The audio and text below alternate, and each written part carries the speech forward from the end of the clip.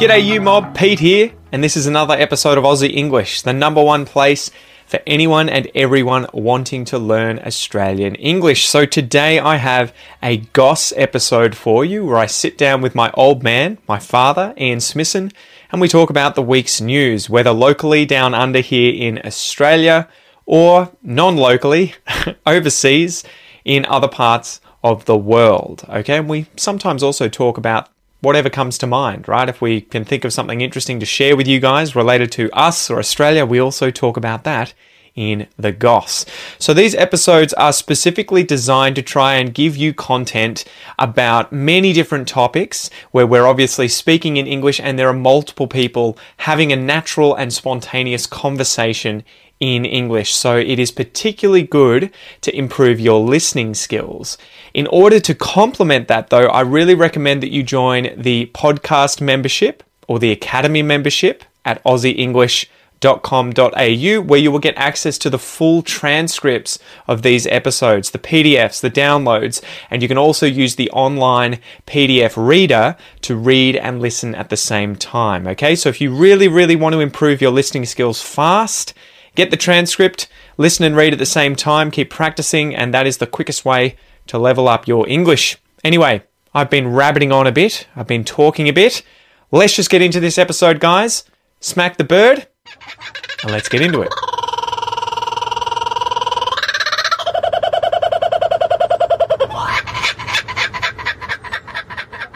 Before we get into this one, where I thought we could sort of recap 2020 and COVID and talk a bit about new vocab coming in. I've got a few things to mention here. But you had a really funny story that you were telling me the other day about... That'd be a novelty. And it ties in with the previous episode that we just published. Hopefully they're getting published in order. Either that or look for the next one where we're talking about fatherhood. Well, you were talking about fatherhood and multi-generational houses, and you had a really interesting story about, I think it was Italian women, the grandmothers that were Italian that didn't speak English. Maltese. Sorry. Jesus, sorry. Sorry, yeah, Maltese. It's my memory. It's my memory more so than confusing the two. But do you want to tell that story about, I guess that would be 1950s, 1960s, 70s life in Melbourne? Yeah, this was a friend of mine at university, and so we were 18, 19 at the time, and her grandparents had migrated to Australia with her parents before she was born, so they would have come out in the mid to late 1950s. She had an older sister who was, I think, 1 or 2 years old when they came out here. So the whole family moved. Yeah. It was her father, her mother, and her father's parents and her mother's parents. And what was the reason for them moving from Malta at the time? It was post-Second World War. Post-Second World War. Malta was a really interesting place during the Second World War. Interesting being a euphemism, because it was the centre of a lot of the particularly naval traffic going through the Mediterranean, and it was a British outpost. So the British controlled it, but it was always under the pressure of being taken over by Italians, taken over by Germans. It's halfway between the southern Europe and the north coast of Africa, so it was those huge stresses. So, quick pause. It's just occurred to me, but we put E's on the end of certain nationalities and languages, and not all. And it doesn't seem to have a pattern. Maltese, I found out when I looked this up with you when chatting about it. Yeah, why isn't it Canadese? Well, it's Maltese is an Arabic language, I think, or at least a Semitic language. It's in that group. Yes. And then we have Portuguese, which is a Romance language. Japanese, Chinese, which are obviously in two other families and two other Asian languages, but we don't use it consistently. No, but it's what we do with English. It's like you look at English. Malta. We have dropped the A and put E's on the end of it. So why isn't it Canadese, as in Canada? Yeah, because it ends in an A. Australia and drop the A and. Yeah, anyway, I know, that's something we'd have to dig into. Anyway, so they were from Malta. That was a sidebar. Yeah, so they were from Malta, and they arrived in Melbourne, late 1950s. They moved into a 3 or 4 story apartment block in a suburb of Melbourne, eastern suburb of Melbourne. And when I knew them, which was move on 18 years, so the 70s, sort of mid 1970s. Danny and I would, I'd go to visit her, or we would, drop in on the way to somewhere else or whatever, and she'd say, don't bother talking to my grandmother. And I looked at her and I said, what are you talking about? I like old people. Yeah, because they had the entire floor in this building. They had three apartments on on this building, and that was Danny and her sister and her parents lived in one. A set of grandparents lived in another one. A set of grandparents lived in the third one. Imagine that. And so and I said, "What are you talking about?" And she said, "Well, my grandmothers only speak Italian, and a lot of people from Malta only speak Italian, or they speak a bit of Maltese, but." Italian was their first language, and she just said, "Don't bother speaking to them because they only speak Italian, and I'm not going to be bothered, translating for you all the time." They'll pretend to understand. And she said, "No, they won't. They'll just talk at you." and I said, "Really?" And she said, "Yeah." And I said, "They've lived here for your entire life." She said, "Yeah, but why don't they speak English? Because they've never had to. Because when they arrived, their husbands and their son." Or son-in-law, in the case of the mother's parents, all went out to work. So they all had to learn to speak English. The men had to learn to speak English very quickly. To earn a wage.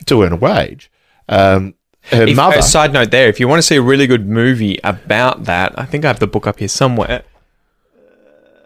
It's a weird mob. They're a weird mob. And it's Nino Culotta. Nino Culotta is the pseudonym. Comes over to Australia from Italy. Almost exactly the same sort of story and hits the ground sort of running, right? So he has a little bit of English, but he has to kind of get a job and have these interactions, goes to the pub, meets women, has a relationship. Learning English in a really bad way. Yeah, and gets taught all this slang and everything, And so it's a really good movie from the 60s, I think. Yeah. Or find the book as well. It's a funny book. Have a view or a read of that because that'll give you an idea of what these Maltese families and old women would have been, the sort of situation. They would have probably been the generation above Nino, the parents of someone like Nino. They would have, Yeah. Yeah, so Nino would have been a few years older than me. And so they didn't speak any English, and because they never had to. And I said, "What do you mean?" She said, "Well, they never leave the house because they don't have to. When they do, they go somewhere that they have Italians." Or when they do, they've got their husbands or their children or their grandchildren or whatever with them. And it was that you live in this little miniature enclave of 3 apartments in this block of apartments in the middle of Melbourne, and all they had to do was they just went from one house to the other. They looked after the grandchildren, they cooked, they cleaned. That was their job, which would have been exactly the job they had as grandparents back in Malta. But in Malta, of course, they would have gone to the markets. They would have gone all over the place. But here, they couldn't do that. They couldn't go out shopping. It's interesting, right? It's weird. Connecting that with sort of COVID. If you're watching, Danny, love you. Connecting that with COVID, it would be like they were constantly in kind of lockdown or isolation, at least socially. Right? Yeah. Of course. And but they didn't mind. Loved it. They didn't. They loved it because and Danny used to say that they love this country. They just don't want to learn the language. They don't want to learn the language. They don't want to go out. But they'd go out. They would go out and they'd walk around and with each other or with their husbands and stuff. But it'd be like us being on constant holiday, right? Yeah. You just constantly overseas in a country where you don't speak the local language. Well, and Australia has a lot of expats living in, say, Asian countries like Thailand, Bali, and Indonesia, and I imagine the Philippines. Well, Singapore, Philippines, China. Singapore, they have pretty good English, though, right? But I imagine it's English. It's interesting. Yeah. But I imagine there are lots of, especially older men, who end up living over in these countries, and they would probably never bother to actually learn the language to fluency, but love the country, love the people, love the culture. You can function. But I think that is a kind of benefit of having English as your first language. I would imagine trying to do that with, say, if your first language was, I don't know, if you Somali, were the one Icelandic person on earth who did not speak English, and you speak one of the least spoken languages, and you arrive in Australia and nobody speaks Icelandic, which is a fairly probable thing. It's going to make your life hard. It would make your life hard because nobody would understand you. It's not like any other language. Icelandic is so good. I wish I was so keen on learning it until I realised how few people there were. The fact that they all speak English almost perfectly. Better than we do. Yeah. And that even if you went there, lived there, it would be so much more difficult for you to try and learn Icelandic. But what can I remember from Icelandic? Ég læra íslensku. I'm learning Icelandic. There you go. Anyway, good little episode. I guess we can keep that one as a standalone. All right, why not? 10 minutes. But so what would you take away from that story in terms of migrants coming over here? Do you think they had it good? Did they make the error of not sort of venturing out? Do you think they missed out on Australian culture, or that Australia missed out on them as a result of them not learning English? I think both of those things are true. But because they were in a bubble, in a sense, because they had each other. There was the two. Look, they were younger than me at the time. Yeah, but these two older women who were perfectly happy being, carers of their children, their grandchildren, and cooking and cleaning and doing what they were doing, and they had their own little community, and they would have known other people who spoke Italian and other Maltese people and so on, but. So they didn't miss out on a life, and their life probably would have been very similar to the life they led back in Malta, but just within this little bubble. Fewer people. Exactly. Well, they left all the assholes back home. Yeah, exactly. Just take everyone that's good. Yeah, Let's take go. all the good people. Come to Melbourne. Assholes, stay home. But I think we as a general society miss out if we don't have the ability to learn more about our new Australians, we used to call them when we were kids, the migrants coming to Australia. And funnily enough, New Australian sort of now has this sort of old-fashioned thing about it. But it's actually quite a nice title. I love the fact that we have that, right? Because even with Kel, a lot of my other friends and even a lot of you guys who speak to me and followers and listeners and viewers who tell me, I've just become an Australian citizen. Yeah. It is a beautiful thing that they can come to a country like Australia and become Australian, whereas I don't think that that's the norm for most countries. I would imagine that most Western countries, that's kind of the rule. And, well, probably any country that has a pretty significant amount of immigration. Yeah, and look, we like the United States, Canada, New Zealand, those four countries, because they are originally, well, in the case, all of them were British, but at least European colonies. But they had very small indigenous populations at the time, and so the majority of their population that exists now have come from immigration. Yeah, and so we're a country of immigrants, and from almost every country in the world, there are people that have come to Australia. And that's one of the beauties of living in a place like Australia, is that you can go into the city of Melbourne, and even if you obviously I like my food. Too much. You said it, I did. Yeah, all right. It's all good. I like mine too. Yeah, and you can go and eat at 100 different nationalities of food in very good restaurants within walking distance of the centre of the city of Melbourne. And so that's just one example, is food. But people bring bring different practices, different cultural practices, different sports, all sorts of different things that we all get to engage in. But I think the other side of that coin, as you were saying, with the immigrants themselves, if you don't engage in that community, then to be Australian to me now is being multicultural. There's no, yes, I come from a completely Anglo-Celtic background, but I'm not quite in the minority, but getting close to that in Australia. Your son, 2 generations later, your son is half Brazilian. We don't have any South Americans in our, and then his mother within that, he's 5% African, 5% Indigenous South American. He's something like 50% Portuguese, Spanish, and then British as well in there. So exactly. It's insane, right? He's now carrying all of those little bits into Australia, at least in his DNA, and so I think there is that opportunity if you arrive in Australia. Firstly, I think learning the language is clearly the most important thing. Well, I was going to ask you. You can't engage in the culture unless you know at least the remnants. What is the responsibility of the country, and what is the responsibility of the immigrant? So the immigrant arrives, I imagine they have zero English, and you can go one way where you end up like these Maltese women who I would imagine are still giving back to the community and being a good part, a good citizen, and an Australian, but from my point of view, they're missing out on a very important part of being in whatever country it is, whether or not it's Australian. And that is, I see it as your responsibility to have the capacity to communicate with the local population. Yeah. Whether or not it's perfect, it's your responsibility, but it's the local population's responsibility to give you ways in which you can then learn to communicate, and right? to accept that you're going to struggle with that communication Yes. for a fair bit of time. And I grew up in that era in the late 1950s, early 1960s as a kid. The white Australian policy. With the white Australia policy, where it was basically anybody who didn't come from Europe, you couldn't get into the country.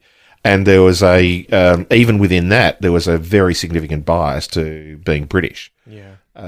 And What do you think that, to pause you there, sorry, like we keep doing this, but yeah, what do you think that's all that, right. what We was go that a on the bunch of back tangents. of? We end up back where we started. Were people freaking out after the Second World War and they were Oh, just it's older like, than that. This is First World War-ish. Okay. That white Australia policy came from... but even then, we were fighting other Europeans, weren't we, during the First World War? So look, to be not frank, the French, not the French. To be frank, it was just straight out racism. Let's not try and cover this up with anything else.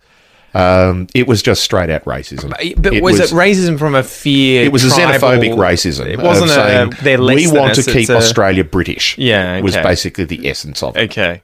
And from the politicians 100 years ago. But I would imagine that at the time they were still fine with, say, Germans or French people coming. It was just not those slightly darker people, you know. Well, and there were names and derogatory nicknames used for Germans and French and so on, but they were in no way the same as the derogatory nicknames for people from southern Europe, from Italy, from Turkey, from Greece, and so on.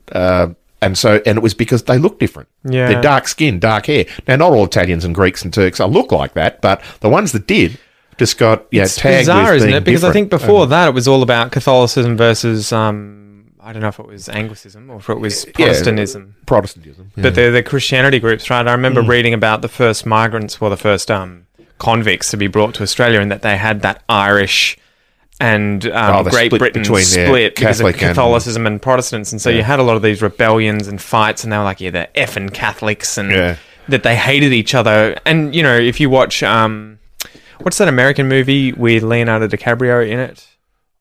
Where he's in the streets. That doesn't narrow it down much.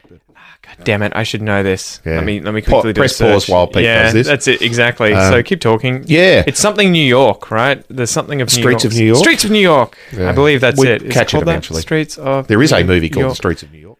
Yeah, it'll be something along those lines. Yeah. I don't think it's exactly that. Is it that? Streets of New York. No, I don't think it's that. There's a film called that in the 1930s. But yeah. This is all going to be cut anyway. They had that film with Leonardo DiCaprio where effectively it was sort of the Irish versus the non-Irish, and that they were literally killing each other in the streets. That was the story of both New York and Boston. Yeah. And you can throw in the third Gangs group. of New York. Gangs of New York. God damn it. Sorry. Gangs of New You can York. throw in Streets of New the York. third group in both those cities, which was the Italians. Mm-hmm. And the thing that the Italians and the Irish had in common was they were Catholic. And so stick together. It became it was always the English who were, they were not English at all, but 200 years ago they came from England in America. They were opposed to the Irish and they were opposed to the Italians. They didn't see them as joined together, but the Italians and the Irish didn't even really join together, but it was common enemy. At least we're the same faith. And so there's a lot of that politics that was going on. And even now, there is, the police departments in both cities are primarily Irish. Yeah, and that's right. And you've got to sit there and go, how did this happen? I'm sure it happened because the Irish saw that the way to get some control back in was to join the people who were in control. So, interesting. Yeah. How did we get to there? I don't know. It's always fun to sort of go on those meanders. Yeah, Malta to Irish police in New York. Yeah, but anyway. Hope you enjoyed this one, guys. Yeah, cheers. See ya.